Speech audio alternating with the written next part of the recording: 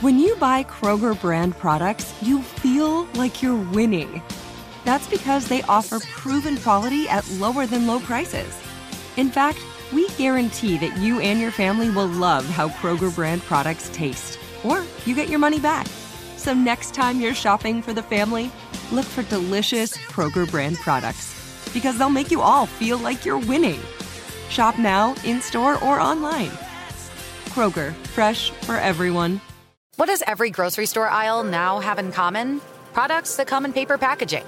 And we don't just mean the obvious ones like cereal boxes and juice cartons. From beauty products to boxed water, there are more opportunities to go papertarian than ever before. So why should you? Because paper comes from a renewable resource and can be recycled up to 7 times. Simply put, it's the smart choice for the environment. And it turns out, the easiest choice for you. Learn more at howlifeunfolds.com/papertarian. What do the most successful growing businesses have in common? They're working together in Slack. Slack is where work happens with all your people, data, and information in one AI-powered place. Grow your business in Slack. Visit slack.com to get started. Go behind the wheel, under the hood, and beyond with Car Stuff from HowStuffWorks.com. Hi, and welcome to Car Stuff. I'm Scott. I'm Ben. As always, we are joined by our super audio producers, Dylan Fagan and Tristan McNeil, names to be announced. Yeah, I guess we'll have some opportunity during this one. I mean, usually some oddball things come up that, we can slot that, that strange odd word that comes in occasionally as a nickname later on, maybe. Ooh, here's a deep cut. What's that? Dylan Burke Fagan and Tristan Hare McNeil. Oh, I like it. You know what? Perfect fit for this one. Perfect fit, as you'll find out as we comb through this. Now, just kind of a behind the curtains look at what's going on here, Ben. This is a news story that's happening right around now, but by the time this airs, of course, it's going to be a few weeks on, so most people will have heard of this already. But it wasn't a widely publicized story that we're going to be talking about today. Mm-hmm. It was kind of it's just a very short couple paragraphs. Yeah. But I found it very interesting because of the subject matter. So, for a couple of reasons. 2 reasons. One, it's automotive related, and that's why we have it here today for our show. Mm-hmm. Second is that it kind of ties in with some of my other outside of work interests, like a little true crime bent, that area. And I don't know, just the macabre, I guess, maybe. And there's more to the story than just this short bit that we're going to talk about early on in this podcast. And there's a couple of things I kind of want to get out of the way first. We have a couple of episodes that are Ferrari related, right? And we haven't yet, and I want to make sure that we make this really clear. We have not yet done an Enzo Ferrari story. Which is crazy when you think about it. Yeah, we haven't done like the Genesis story, the origin story of Ferrari yet, and we will get to that. That's one of the things on our list, and we get emails occasionally about doing something like that. We will. It's a big one we want to get to, but so far we've got maybe 4 or 5 podcasts that do mention Ferrari in them in some way, and we've got the case of the buried Ferrari Dino from back in July of last year, which was great. I enjoyed that one. I like that one a lot too. It was a good story. And then we've got Sandra West and her Ferrari coffin that we did back in, I think it was back in 2013. And then we also have something about how long does it take to build a Ferrari, because there's some confusion over whether they're still entirely hand-built or there's some machines involved. And that goes back to 2012. And then we also have something about the Ferrari FF, because that was an unusual Ferrari at the time, which was back in 2011. It was a 4-door Ferrari. You remember it had the shooting brake design. But we've got a few here and there that kind of touch on Ferrari, but nothing like what we're going to talk about today, because this is really unusual. Yes. We also, just for a side note, we did in a past episode, I cannot recall which one right now, we did talk about the infamous Ferrari and Lamborghini rivalry. Oh, yeah, that's right. And there's that, and then we also talked about the Ford and Ferrari rivalry. Right. At Le Mans. Right, in the 1960s with Henry Ford II. So there's that confrontation that went on. So that's just a tease, a taste, a sampling of what you can find. These are all on our website, carstuffshow.com, which is absolutely free. That's my favorite number. My favorite number. Who isn't a fan of free? Who is not a fan of free? Yeah. So what I'd like to do, Scott, just to set the scene without going too far into a biography of Enzo Ferrari, is just to give some basic background of his life. Sure. Does that sound good? Yeah, that sounds fine. But understanding that we're going to go in depth later. Right. Okay, gotcha. So this is just the high level, quick and dirty. Who's this guy? What did he do? Why does he have that last name, and why does it matter? Yeah. All right. So Enzo Ferrari was born in 1898 in Italy, and he is the founder of the Ferrari Automotive Company. Yeah, that's right. And he didn't start out the founder of the automotive company that we think of, the road cars. He started out as, a racer. And this is when he was, about 20 years old. He kind of got the bug and he wanted to do that. I think he came from a family where the family business was carpentry. And the carpentry business kind of went under sometime after World War I. And he decided that, something that he had an interest in since he was about 10 years old. I think he went to a Grand Prix race when he was about 10 and kind of caught the bug, got the excitement. The 1908 Circuit di Bologna. That's the one, yep. And he had that excitement in him from that point on. But when he was about 20 years old, he decided, I want to really make a go at this. I want to be a race car builder. Yes. Yeah. So that's what he did, built race cars, and the Ferrari race cars were really the entire reason that the Ferrari street cars came about in the first place. He had to build street cars in order to finance his racing habits. So so he reluctantly built street cars, and he really at the beginning just built enough just to keep the race shop going, and then eventually that caught on, and he did that full on. I mean, he went guns blazing into both. I'm doing the racing program. I'm also going to do the street cars. And he's really a larger than life character. There's so many differing anecdotes, some even stretching into the status of legendary events or encounters with Enzo Ferrari that we're going to save for our future episode just on him. But for a little bit of spoiler alert here, he was infamous, for instance, for pitting his drivers against each other and playing psychological mind games with them. Like this guy did a lot of strange stuff. And then eventually, after creating a world-changing automotive company and racing legacy, he passed away. And he passed away in 1988 in August.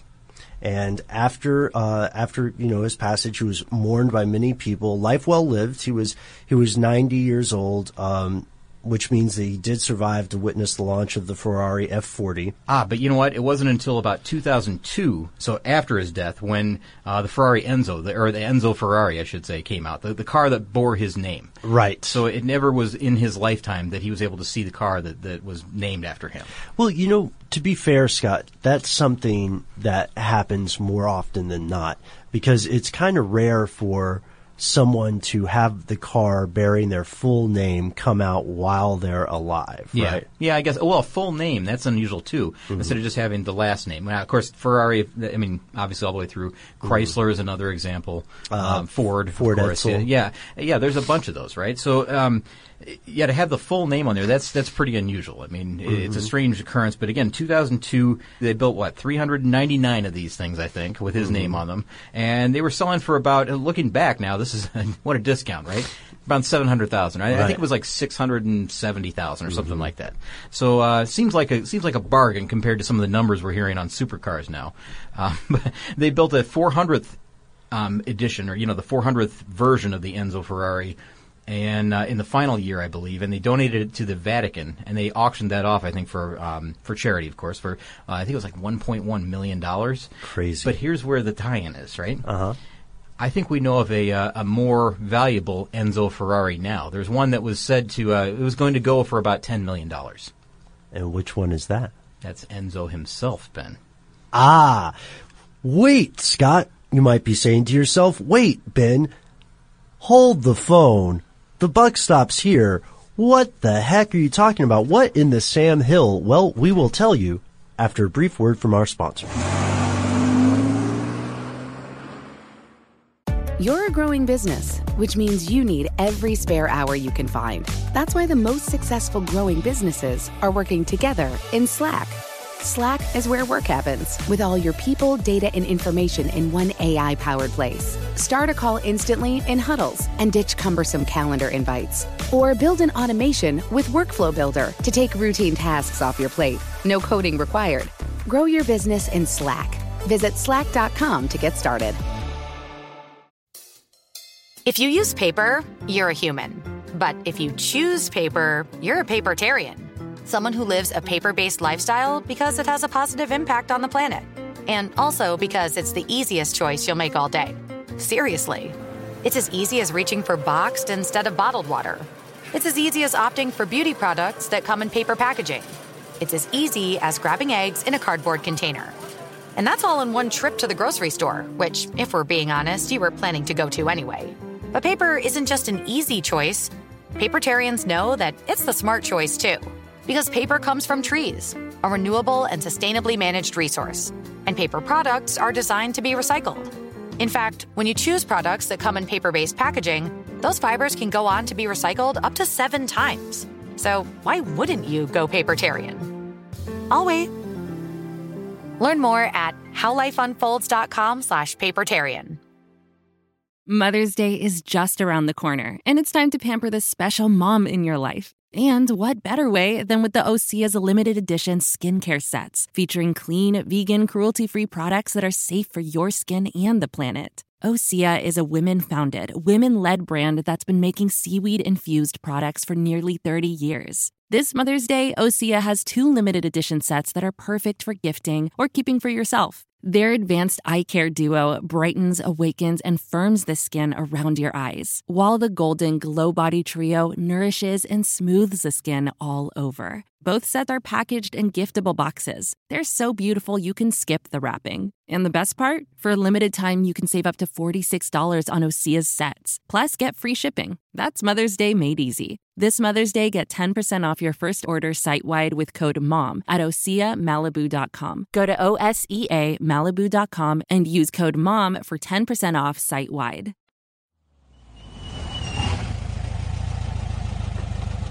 And we're back. And Ben, I had kind of mentioned that there might be a $10 million Enzo Ferrari out there. Uh-huh. Yeah, but I'm sure it's a play on words, I guess, but it's the man himself. And this is that really unusual story that came out at the end of March. Mm-hmm. So, as we're recording this is a news story, I guess. Yeah. But in the automotive news and elsewhere, you'll find it, spread from, I don't know if it was an AP story or where it came from or Reuters or something. Here's the headline. Italian police foil plot to steal Enzo Ferrari's body. Can you believe that? There's going to be someone now is going to steal the body in 2017 that was buried back in what? 88. 1988, yeah. Yeah, 29 years later. And the idea was that they were going to ransom the body back to the family. And I thought, man, that is really unusual. What a strange target for something like this. Yeah, what a bizarre plan. When Enzo Ferrari passed away, he was buried in a cemetery in Modena, Italy. These investigators who discovered this were on the island of Sardinia. Ah, yeah, and it was a gang, right? There's a gang that I think they're involved in, what is it? Drug trafficking, arms trafficking. Oh, arms trafficking. That was the one. Arms and drug trafficking. You're right. And this led to a number of arrests because, they had infiltrated this group. They were one of the people, I guess, the good guys were in on it with the bad guys. Yeah, it's like a sting operation. Yeah, which is really cool. We hear about this happening a lot. So, the plan is foiled at the last moment. They let them get right up to the point of, taking action, and then they stop the whole thing. But this is I thought it was really interesting. I mean, it's a strange target. I mean, it's understandable, I guess, that this is a head of industry. This is somebody that, that you want to protect the remains. Keep the grave sacred, I guess, maybe. For a lot of reasons. I mean, there's a bunch of reasons why you wouldn't want your loved one dug up and then ransomed back to you. I think anybody can understand that. Right. But this would be something that would almost be like a Well, I guess the whole nation would take notice of something like this. It wouldn't be just one family that's invested in this. It would be everybody would be like kind of shocked by this news. Yes. So, as they were by this news story that came out. And again, it's very, very short. There's really not a lot of the plot, the details about the plot, rather. But they do say that, again, there have been a number of arrests made. I think it was upwards of 30. They said maybe 34 in some accounts. Right. So, again, he's still safe where he was. He's buried in this, or I guess you'd say buried, but he's in an above-ground family tomb that's in cemetery in Modena. And I guess resting peacefully right now. Right, because they were foiled before. But I wonder if there's going to be, future fortification to that above ground tomb. Right. So what's fascinating in a very macabre way about this investigation is that these crooks, and they are crooks, ladies and gentlemen, make no mistake, they had apparently drawn up detailed plans, like the kind of stuff you would see in a heist movie, very Ocean's 11, about who's going to do what, about how they're going to steal the coffin, hide it, and then they'll contact the family, and they thought, well, if the family doesn't buy the corpse back, surely the automaker itself, the Ferrari, the entity, will buy it back. And they were... With ample cash on hand, by the way. With ample cash on hand, of course. They were asking for $10 million. Right. Or they were planning to. Ultimately, they're asking from the company that builds some of the world's fastest and most expensive vehicles. Yeah, sure. So they probably would have the cash on hand if they chose to do that. And the strangest thing that we found in the research, like Scott, as you said, there's not much official information released. The investigators refused to disclose many of the facts. Mm-hmm. And typically, in a criminal case, there are several compelling reasons for that. Usually, if investigators are not revealing specific details of a case, it may be, depending on the laws of the country, because litigation is ongoing, which means that there are things that have to be evaluated in a court of law. And then the second reason, which is even a little bit more disturbing, would be when the investigators suspect that there are people not yet apprehended. Oh, yeah. So we see this a lot, in murder cases, most famously in serial murder cases where law enforcement doesn't want to disclose specific commonalities between crimes, or in car theft rings as well. Oh, sure, yeah. So there's a very good chance that we're going to hear more about this soon, because that's the way things happen. I mean, as Ben said, the information will trickle out as more information is available to the press. Of course, we're going to hear everything that they have to say. There just is a question in my mind though, like why wait now? Why now? Why 2017? Why wait 29 years for this to happen? I mean, why didn't this plan come about early on? Why didn't it happen in 1988 or 1990? Because there have been other plans like this throughout history that have either played out or come close to being played out within a couple of years of somebody's death. And some interesting characters, as we found out. Now, I've got a couple of those here in front of me, a few that have been robbed. We're going to try to tie a few of them into automotive, terms, I guess an automotive world, really. And we can do that loosely in some cases. But others are just interesting. There's a bunch of them, of course. We're not going to cover all of them. There have been many celebrities or notable famous people that have been stolen from their grave. But there's one in particular that I think I'm going to hold back until the very end, Ben, to kind of tease you with this and say, maybe you'll suspect this. I'm not sure. But there's an automotive-related one that I want you to know about at the very end. Awesome. Yeah, and this is one that I may not know about. We talked about this off air, and usually, so another peek behind the curtain, Scott, usually when you and I are planning to do an episode, we will sit down here in the studio, and more often than not, one of us will say, I've got something special. I want to save it for the end. And we always offer, because we are actually friends off air, we always offer each other the chance to know what's coming up or to be surprised.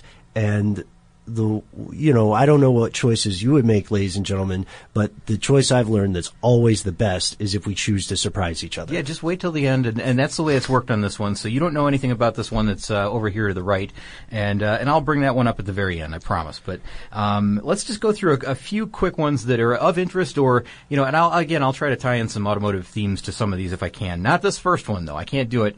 This one goes back to November 7th of 1876, and this is when a group of 4 counterfeiters broke into the Oak Ridge Cemetery in Springfield, Illinois, to steal, or with the intention of stealing, Abraham Lincoln's body from his coffin.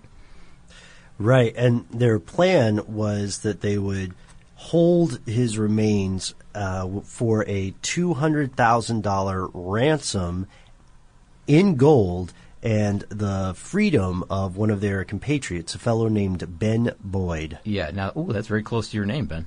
No relation. Well, of course not. But the plan was they were going to take the body and they were going to hide it in the sand dunes in northern Indiana. Isn't that strange? That's a weird twist already. But it was foiled by somebody who was on the inside, somebody who had infiltrated this crew. And so when they broke into the cemetery that night, there were Secret Service agents already on hand who were investigating the counterfeiters at the time, which is... Well, of course they were investigating. They'd already infiltrated this group, but they were specifically in this group of 4, which is just unbelievable. But they were ahead of the game, so they already knew what was going to happen. And apparently there was an early gunshot that went off. Somebody, errantly fired their gun ahead of time. Sure. Clued them into the fact that somebody's there watching, and the guys scattered. They left, but they were able to catch up to them a few days later, and arrests were made and all that. But it led to the family realizing, okay, there's a danger here. There's a danger in his body being stolen and moved and ransomed. Right. So they did this. This is kind of strange. This is something that maybe not a lot of people knew about. Instead of being, they kept it right there in the mausoleum at Oak Ridge, but instead of being in that sarcophagus, the above ground thing, they secretly hid the body in a shallow grave in the basement of the tomb. So, how weird is that? There's like a secret compartment underneath where the body was kept, and it was kept all the way until about 1901, when I think his eldest son, Robert Todd Lincoln, had his remains placed inside a steel cage and then lowered 10 feet into the ground and then covered in concrete for safekeeping. So they're serious about it. I've got a couple of interesting tidbits about this, if you'd like to hear them. Oh, sure, yeah. All right, so the reason they wanted Ben Boyd freed, this counterfeiting crew, is because he was the good engraver, so he could make the actual plates.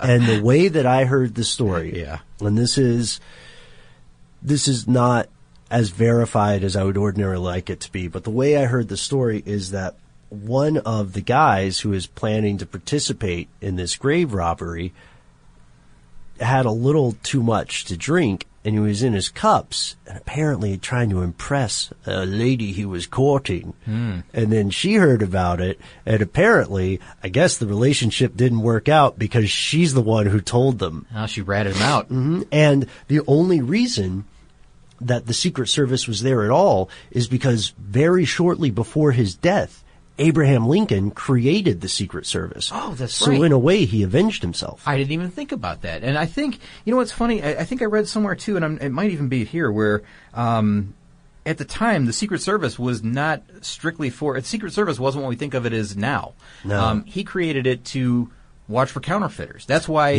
they were on this counterfeiter game, and the counterfeiters are the one going after his body. How strange a coincidence, right? All of this is weird. It's amazing that it didn't happen. That they didn't get away with this caper. And grave robberies, as we learned in the course of our research here, happen way, way more often than you might think historically. We wanted specifically to recommend checking out some of our peer podcasts on the practice of resurrection men, right? Oh, yeah. Our friends over at Stuff You Missed in History Class. It's a fantastic show we've mentioned before, as well as, I believe, Stuff to Blow Your Mind mentioned the practice of body snatchers. Yeah. Let's jump forward 100 years. How about that? Let's go for it. So 100 years forward, we've got the death of Elvis Presley. Now, Elvis Presley is a guy that we have talked about several times on this podcast. He was a big car guy. Oh, yeah. In a lot of ways. In a lot of ways, he was a big car guy. Especially later in life, he's an even bigger car guy. That's a Fat Elvis joke. Oh, right there. Scott. A small Fat Elvis joke. It was a terrible joke. All right, so we've talked about the Cars of the King in September of 2014, and we also had what happened to Elvis Presley's hearse, which you know what? That's one of my favorite episodes that we've done. Yeah. As far as like stories go. That's a great story. And that was when you dug up. Yeah, but you know, it was somebody else who told the story, of course. I just found the information because I happened to go by the lot where they stored this thing. I mean, it's just a weird coincidence. A lot of that stuff happens around. It's strange how many times that happens to us in the course of this podcast. But so we're talking about August of 1977, and this is just 2 weeks after the King died. And of course, I don't know if everybody knows this or not, but Elvis Presley had something like a 900-pound coffin. It was a steel and copper, I think a copper decoration on it, but it was a big steel coffin, very, very heavy. There was a plot. Again, 2 weeks after his death, he was buried. He wasn't buried in Graceland. He was buried in a cemetery just down the road. I think the place was called Forest Hills Cemetery, and it's right outside of Memphis, in suburban Memphis. And there was this plan was hatched by three men, a guy named Raymond Green, Eugene Nelson, and then Ronnie Adkins. And so these guys were caught snooping around Elvis Presley's mausoleum. And now this is kind of strange. The plans don't seem to add up here. Now they say they had a plan to do this, and they were going to ransom the body back again. We'll talk about dollar amounts in just a minute, but none of this really makes sense after this point. So it's like these guys had a bad plan to begin with. Mm-hmm. So authorities are kind of staking out the mausoleum because they had heard this is going to happen. They didn't understand how they were going to get through 2 concrete slabs and a solid sheet of marble that covered the coffin, in addition to, this thing weighing 900 pounds, as I said before, itself, just the coffin, with the steel and or maybe it was iron. I can't remember if it was iron. Maybe it was even iron, but it was very, very heavy material. And, it was steel lined and then copper plated, rather. So they didn't take into account that they probably would need a forklift to get this thing out of the ground, to wherever they're going to take it, put it in a truck or whatever. But the story that this Atkins fellow, Ronnie Atkins, he's the one that they, questioned about this. The story that Atkins told them was completely full of holes. They said that each of those 3 guys was going to be paid $40,000 by this other criminal mastermind that was behind the whole thing. Some unknown figure that none of them were naming. And the body was, again, this is another $10 million ransom. Kind of strange, that they would not really have a full set of plans when they go in there. I don't know if there was alcohol involved or what, but these guys didn't have maybe a full deck when they went there to carry out this plan. Surprised? Are you surprised? I'm not really surprised. No, I'm not. I mean, and also, I guess maybe is 2 weeks enough time to really plan something like that? A caper that big? Yeah, a heist. I found one story that was fairly recent, actually. It's from this year, if you want to jump ahead even further. Sure. Just as a side note. So in California, there was a guy who accidentally became a body snatcher with no real intent to do so. Well, how'd that happen? I'm so glad you asked, Scott. So in February of 2017, authorities in California apprehended a man who had stolen a van from a mortuary. He just wanted to do common car theft. Oh, no. And then he checked out the back of the van. Yeah. Sorry, I'm laughing with like gallows humor here. Well, yeah. He checked out the back of the van and found out that it already had an occupant. Oh, boy. And so apparently for him, that was the line. He was okay with car theft, but he was not okay with, stealing bodies. He didn't want to be a resurrection man. So he returned the van. And this is a guy named Bobby Joe Washington. Yeah. He returned the van and then stole another vehicle because... Well, he needed a car, right? Yeah. I mean, what else are you going to do?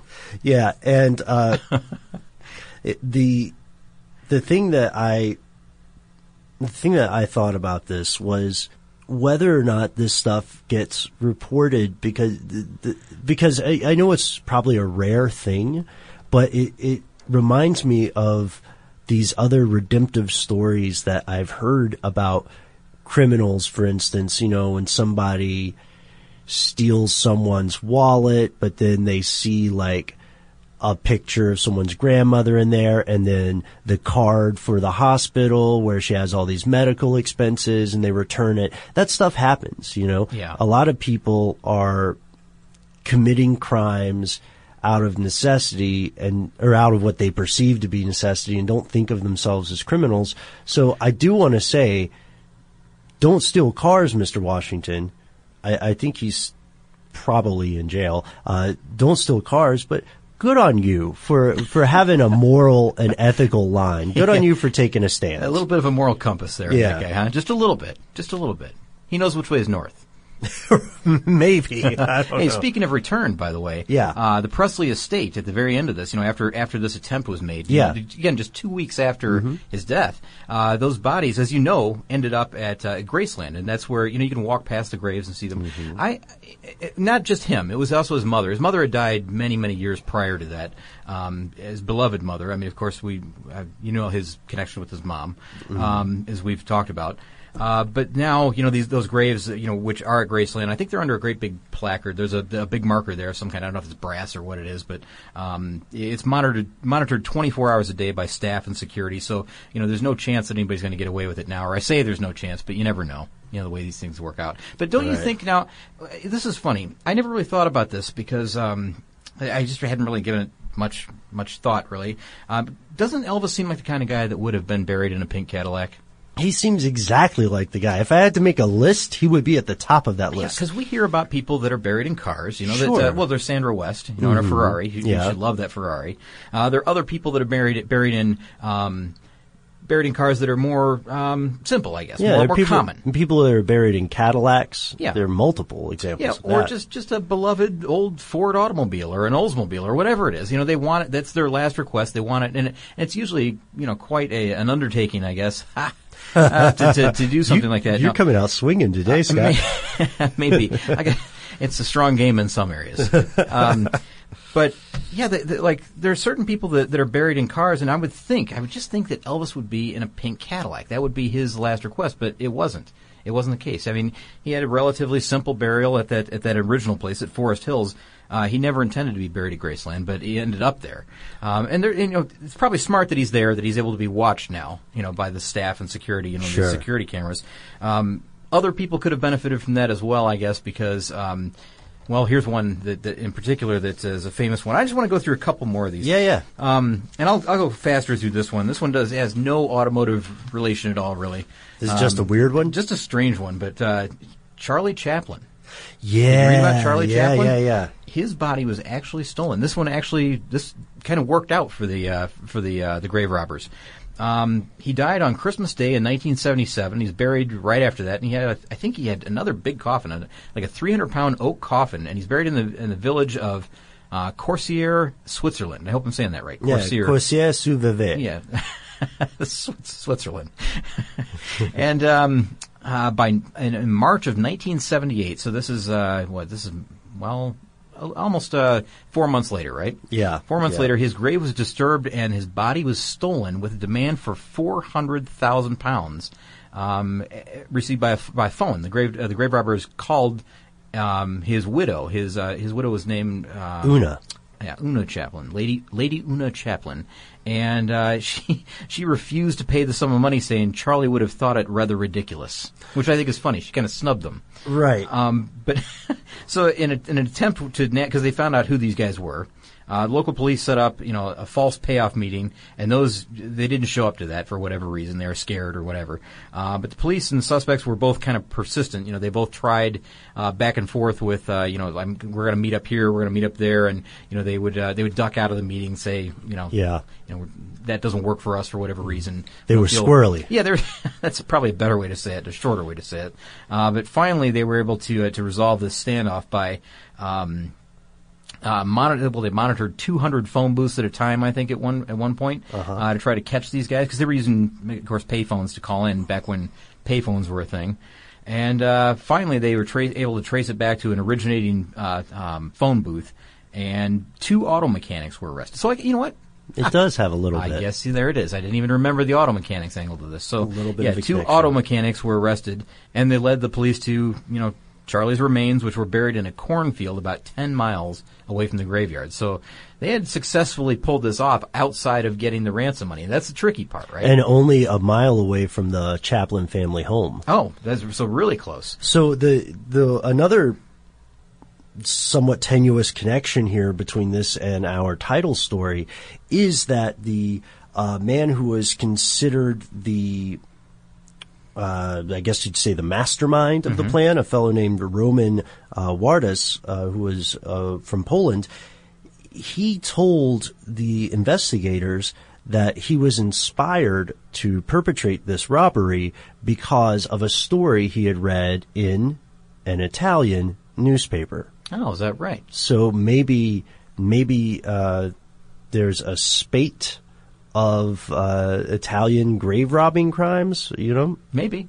Possibly. Maybe. But that was more recent. March of 1978. So, yeah. Again, that's right around the time of Elvis Presley. That was the 1977 caper that was foiled. Or I keep saying caper, but I guess it would be a heist that was foiled. But one last point on this one, on the Charlie Chaplin thing. They buried him in the same. His coffin was buried in the same plot. However, this time they surrounded it with thick concrete to prevent anyone from disturbing the grave from that point forward. So you're going to find that's a common theme, that once there's this threat, then there comes this fortification of the tomb, so that it doesn't happen again. And we do want to say this episode is not sponsored by any grave concrete concern. No, definitely not. And I think maybe that's maybe enough that I wanted to get to. There's one more quick one that I kind of want to mention, but really no detail is needed here. There's a different sort of grave robbery that happened, and it's not even really that. It's more like trying to meet someone's last wishes. Okay. And that was Graham Parsons back in 1973. There's a really weird story that goes with the death of Graham Parsons. Now, he had a really short music career, but the name is familiar, right? Everybody's probably heard of Graham Parsons.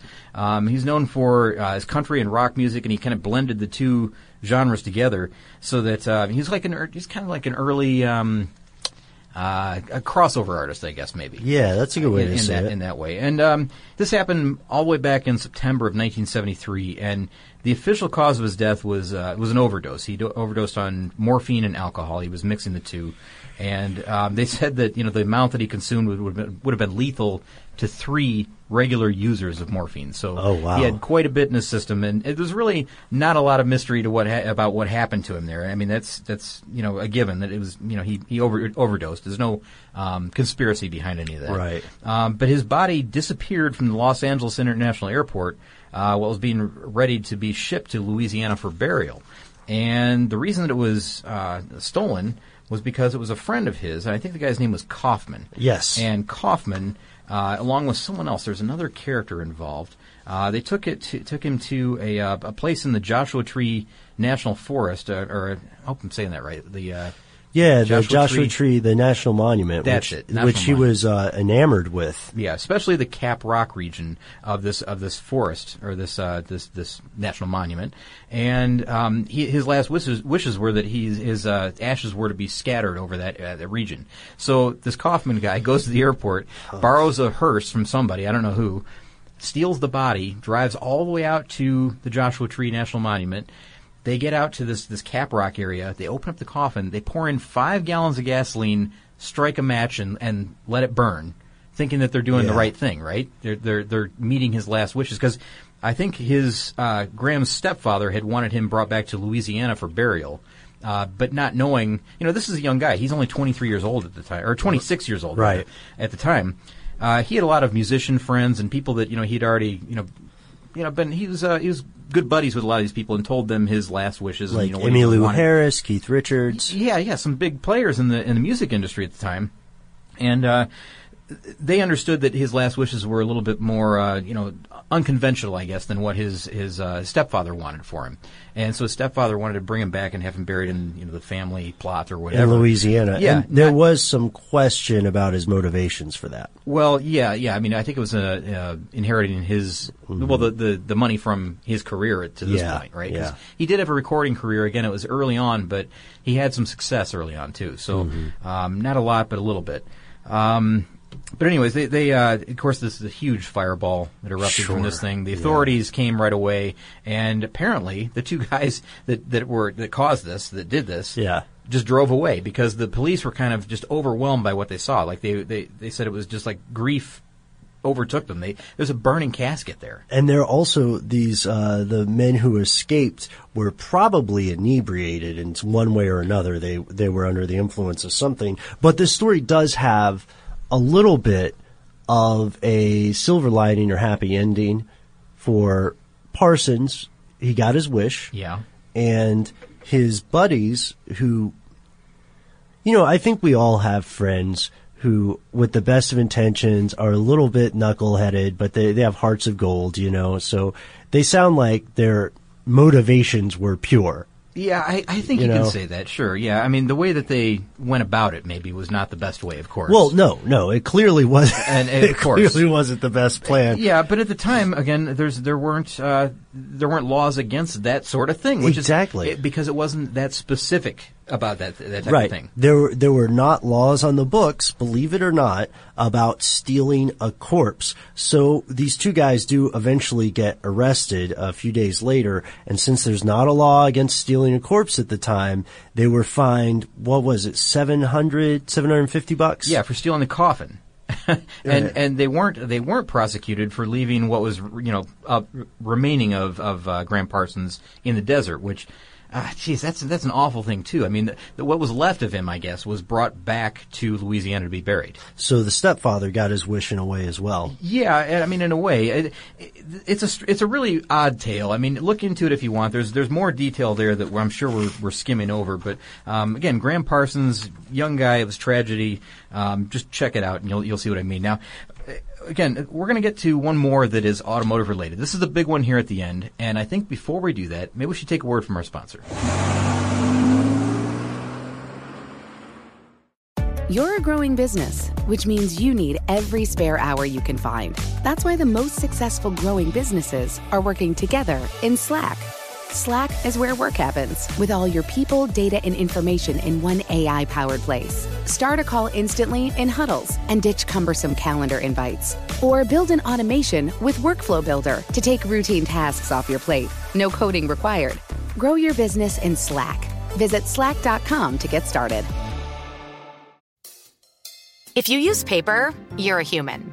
But if you choose paper, you're a papertarian. Someone who lives a paper-based lifestyle because it has a positive impact on the planet. And also because it's the easiest choice you'll make all day. Seriously. It's as easy as reaching for boxed instead of bottled water. It's as easy as opting for beauty products that come in paper packaging. It's as easy as grabbing eggs in a cardboard container. And that's all in one trip to the grocery store, which, if we're being honest, you were planning to go to anyway. But paper isn't just an easy choice.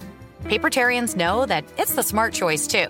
Because paper comes from trees, a renewable and sustainably managed resource. And paper products are designed to be recycled. In fact, when you choose products that come in paper-based packaging, those fibers can go on to be recycled up to 7 times. So why wouldn't you go papertarian? I'll wait. Learn more at howlifeunfolds.com/papertarian. Get emotional with me, Radhi Devlukia, in my new podcast, A Really Good Cry. We're going to talk about and go through all the things that are sometimes difficult to process alone. We're going to go over how to regulate your emotions, diving deep into holistic personal development, and just building your mindset to have a happier, healthier life. We're going to be talking with some of my best friends. I didn't know we were going to go there on this. People that I admire. When we say listen to your body, really tune into what's going on. Authors of books that have changed my life. Now you're talking about sympathy, which is different than empathy, right? And basically have conversations that can help us get through this crazy thing we call life. I already believe in myself. I already see myself. And so when people give me an opportunity, I'm just like, oh, great, you see me too. We'll laugh together, we'll cry together, and find a way through all of our emotions. Never forget, it's okay to cry, as long as you make it a really good one. Listen to A Really Good Cry with Radhi Devlukia on the iHeartRadio app, Apple Podcasts, or wherever you get your podcasts. And we're back. Scott, this has been a rollicking and strange episode for Car Stuff. I'm I'm enjoying it, and I have to confess, the entire time we've been doing this, I have been scooting closer and closer to the edge of my seat, and I've been playing back in my head the various things that I ran into. I give up. I have to ask you, what... I admit defeat. I do not know what this one is. All right. Well, that's good. That's good. I kept the secret all the way to the end. Now, I wonder if anybody else is going to guess this, but we started out with Enzo, right? Yes. All right. And, likely there's going to be some fortification to his tomb, to make sure that doesn't happen, because someone's now got it in their head that they can go and do that. So likely there's going to be either somebody, monitoring that grave or doing something to that grave. We've talked about, who was it? Abraham Lincoln, Elvis Presley, who of course is a big car guy. We thought he would be buried in a Cadillac. He was not. Charlie Chaplin, who it turns out there are two auto mechanics that were involved in the theft of his body, the actual theft of his body. That worked out for them. Grant Parsons, he was, carted across the desert in a stolen hearse, so that's kind of interesting. Or not stolen, a borrowed hearse, I guess. Well, I don't know if that's true or not. Maybe it was stolen. Who knows? So this last one, this involves a character that we talked about many times on this podcast, Ben. And I'll see if you can just guess maybe who it is now that I've given you that little clue. It's not Henry Ford. It is Henry Ford. Man, are you serious? Now, Henry Ford, however, no one stole Henry Ford's body. I want to get that out right out front. Okay. But he was prepared for this. And I'll tell you how. He has something called a mort safe that is built over the top of his grave. Now, this is something that I guess, knowing this character, knowing Henry Ford, he probably was thinking that somebody was going to take his body for scientific purposes or something like that. I would guess that was his intention. I don't think that he would ever think that, his body would be ransomed off to his family or anything like that. But he has something called a mort safe built over his tomb. Now, if you want to look at it, it's easy enough, word search to do, and you can search Henry Ford grave or, something like that, and you'll see this thing. I'm going to show you a photo of it, Ben. It looks like an ornate fence, maybe, that has a gate of some kind. Maybe an ornate gate. It looks in some ways like the metal grates that storefronts will pull over or pull down to the ground when they're closed. Yeah, now, but it's horizontal across the ground. It's across the ground, really low, over this enormous grave marker. The sarcophagus, I guess you'd call it, that has the engravings on it. And there's a stone bed beneath it as well. But it's a very decorative thing, right? And the idea behind this is it's an iron gate really that's laying flat just above the ground. Maybe looks to me to be about a foot or a foot and a half off the ground. And then on the sides of this thing, there are bars, metal bars, big iron bars that are driven down into the ground next to the sarcophagus so that anybody who were trying to dig around this thing would encounter those bars. They would have to still go through those bars, and it just becomes this really complex thing to get at, I should say. Right. So he and his wife are buried underneath this really decorative. It's actually, in a way, it's beautiful. It's very nice. This gate that is, it still gives you a view of the coffin, but one that's obstructed, I guess. But so isn't it interesting though that he would think ahead of time? Because I don't know if it would be his family that would think of this. It seems like something that Henry would direct himself. No, that was all heavy F himself. Doesn't it seem like that? Yeah. So again, this is for both he and his wife, and this is right in Detroit. It's somewhere. They say that it's wedged between a 4-lane busy boulevard and a small church. I never went to it when I lived there. I never went to see this. You never made the pilgrimage? No, but there's a lot of heads of industry that are buried in Michigan. I want to say I think DeLorean is buried there in Detroit, Detroit area. Detroit area. I believe that Preston Tucker is buried there. At various places, different cemeteries, because there's some big ones there. But of course, Henry Ford is buried there. There's other heads of industry that are buried there as well. I know a lot are in Chicago too, but I just find this interesting. This is one you can go and visit. You can go and see. And it's a small cemetery. I guess they say it has about 50 or 60 graves, and most of them have the name Ford on them. It's a family cemetery. Mm-hmm. Most of them have the name Ford on them. But only a few have the greats. Yeah, well, exactly right. And again, this mort safe thing is an interesting idea. It was invented in Scotland like 200 years before he ever died.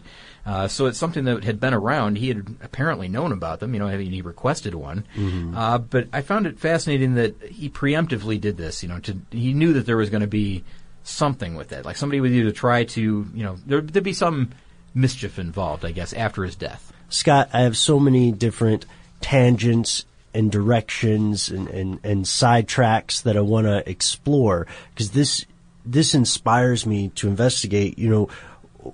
One thing that I would say about the context in which Henry Ford grew up, or the world into which he was born, was a world that's still a part of the world, at least in the U.S., that still had this social fear of being buried mistakenly, being buried alive. And you can look back through patent applications and see a wealth of different coffin designs that had stuff like a bell that went through the coffin and through the ground to the surface. So if you woke up after, you had a fit of tuberculosis or something, you could ring the bell so you wouldn't be buried alive. And they know to come back and dig you up immediately. So there had to be somebody, there at the cemetery listening for the bells, right? Exactly. Oh, man. And I've heard of some that had, breathing tubes, of course. Right. What were some of the other really weird ones? I think the one had a periscope. Yeah. So that, they could look and see if anybody was nearby to alert them. It's strange designs. And the second thing that this immediately inspires me to think of is, okay, so we owe everyone a little bit of an explanation, including our super producers. Sorry guys, we gave you the nicknames Burke and Hare respectively because Burke and Hare are two of the most well-known resurrection men who actually crossed the line into murder. And you know what? I'm glad that you're bringing up resurrection men, because I wonder if Henry Ford, because of the time that he lived, I wonder if he was concerned with maybe not so much somebody ransoming the body back as he was with somebody maybe taking his body for medical science. The idea that, because he had kind of that strange connection with his early days, his early life. I want to say 19th century ideals, I guess maybe is the way that he lived his whole life, really. That's not a crazy guess either. Well, maybe. I mean, I just wonder if it was, instead of, what we think of as, somebody's going to take my body and ransom it back for $10 million. Maybe he was just thinking that, somebody's going to use it for medical purposes, and he didn't want that. Well, this is... Or disturbed in any way, really. Yeah, this is a brief foray into some of the darker history of American medicine. But a lot of times, for people who've heard of resurrection men, we tend to associate it with Europe, particularly the United Kingdom, where at the time in England, medical academies, for lack of a better term, were at a loss because the laws were in conflict. One could dissect a body, but it was illegal to procure a body, right? But what a lot of people don't know is that this happened in the U.S. as well, and perhaps more recently than many people would think. There was a fellow named Charles Knowlton who was imprisoned in Massachusetts for illegal dissection in 1824. And Henry Ford, as we recall, was born in 1863. In 1878, the body of a guy named William Henry Harrison was snatched for a medical college in Ohio, and that we only really know of that one because he was the son of an Ohio congressman. Yeah. So it makes you wonder how many stories Henry might have heard in his early years, especially, as you said, in the 19th century. Well, that's the thing. He probably grew up with these stories in the newspapers, that the graves have been disturbed for whatever reason, and probably just stuck in his head, and that's why he did this. But it's an interesting idea, that you would preemptively do this to your own grave. That you would think, I'm going to protect myself even after. It's a strange thought. It really is. So many body parts of celebrities and famous historical figures end up being misplaced or stolen because they function almost like relics or something. I want to say, I don't have anything in front of me right now, Sure. There's something strange with Casey Kasem as well. Really? I think there was a story behind that too. This happens often. Celebrities and people that are somehow famous. Whether they're singers or entertainers, actors, whatever. They tend to be the targets of this. And Enzo Ferrari is one because there was a lot of family money there, a lot of company money there. Two possible targets for the ransom there in that case. It seems like again. After the fact, a lot of people, kind of wisen up to the idea that, this is something that's valuable, I guess. The remains of my loved one are valuable. I need to protect them in an extraordinary way. And I think that's what's going to happen with the Enzo Ferrari tomb. And we'll see. We'll see if it becomes more of a fortified structure than what it is now. I would guess that it would be. Sometime in the next month or so, we might even hear about it or see it. Right. But I thought it was just an interesting tie-in, I guess, maybe to what we do here. It gave us a chance to talk about something a little bit different. I know we kind of touched on some of the stuff in the autonomous cars and the organ donation. Oh, right. So it's a little bit of an overlap there, but some fascinating tales to be told here. And I would bet that there are other automotive giants that have taken steps like Henry Ford to fortify their grave in some way that they didn't come under attack by grave robbers. Right. And the thing that we do need to say is, of course, our thoughts are with the Ferrari family and estate, because that's such a bizarre and abominable thing to even contemplate. So I wonder who's left. Who's left? Yeah, there? I wonder who's left in the Ferrari family. That's a good question. I don't know. I haven't looked into it, the surviving members. So who's there to say we need to do this, unless it's the company itself, that says, hey, we got to protect our founder's grave. Yeah, which very well may be the case. We know this episode may have been a little bit morbid, but we hope that you found it as fascinating. Is that a fair word, Scott? Oh, sure. As fascinating as we found it. And as always, we would like to hear some of your stories about the bizarre twists and turns of automotive legends. I know I've recommended it in the past, but we do find very weird Law and Order-esque plot twist to so many stories of automotive greats. In particular, I would like to recommend our U-Haul episode, which takes an unexpected turn. Now, I won't spoil it for you if you haven't heard it yet, other than to say, give it a listen when you're in the mood for, how did I say earlier? Something Law and Ordery. Yeah, it just takes an incredible twist. Yes. That's all. Yeah. Shyamalan-esque for sure. So in the meantime, if you would like to check out any of the episodes that we recommended at the top of the show, you can visit us at carstuffshow.com. And if you would like to recommend a topic for a future episode, or check out some of our stories that for one reason or another may not make it to air, you can find us at CarStuffHSW on both Facebook and Twitter. And if you're saying, well, Scott, well, Ben, I do want to see this stuff, and I do have some great ideas that I think my fellow listeners should hear, but I'm not one for all that social media brouhaha, rigmarole, malarkey. It's all a fried bologna sandwich to me. Then we completely get it. You can write to us directly. We are CarStuff@HowStuffWorks.com.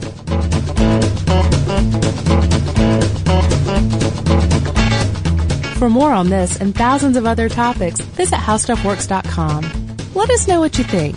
Send an email to podcast@HowStuffWorks.com. With the new Dexcom G7, you can achieve better diabetes results without painful finger sticks. It sends your glucose numbers to your compatible phone or watch, so you can always see where you are and where you're heading. See how food and exercise affects your glucose, making it easier to spend more time in range and lower your A1C. Take control of your diabetes with the #1 recommended CGM brand. It's easy to get started today at Dexcom.com. That's Dexcom.com. Dexcom data on file 2023. If your glucose alerts and readings from the G7 do not match symptoms or expectations, use a blood glucose meter to make diabetes treatment decisions. For a list of compatible devices, visit Dexcom.com/compatibility. You're a growing business, which means you need every spare hour you can find. That's why the most successful growing businesses are working together in Slack. Slack is where work happens, with all your people, data, and information in one AI-powered place. Start a call instantly in huddles and ditch cumbersome calendar invites. Or build an automation with Workflow Builder to take routine tasks off your plate. No coding required. Grow your business in Slack. Visit slack.com to get started. What's up, y'all? Janice Torres here. And I'm Austin Hankwitz. We're the hosts of Mind the Business, Small Business Success Stories, a podcast presented by iHeartRadio's Ruby Studios and Intuit QuickBooks. Join us as we speak with small business owners about the tools they use to turn their ideas into success. From finding that initial spark of entrepreneurship to organizing payments and invoices, we've got you covered. So follow and listen to Mind the Business, Small Business Success Stories on the iHeartRadio app or wherever you get your podcasts.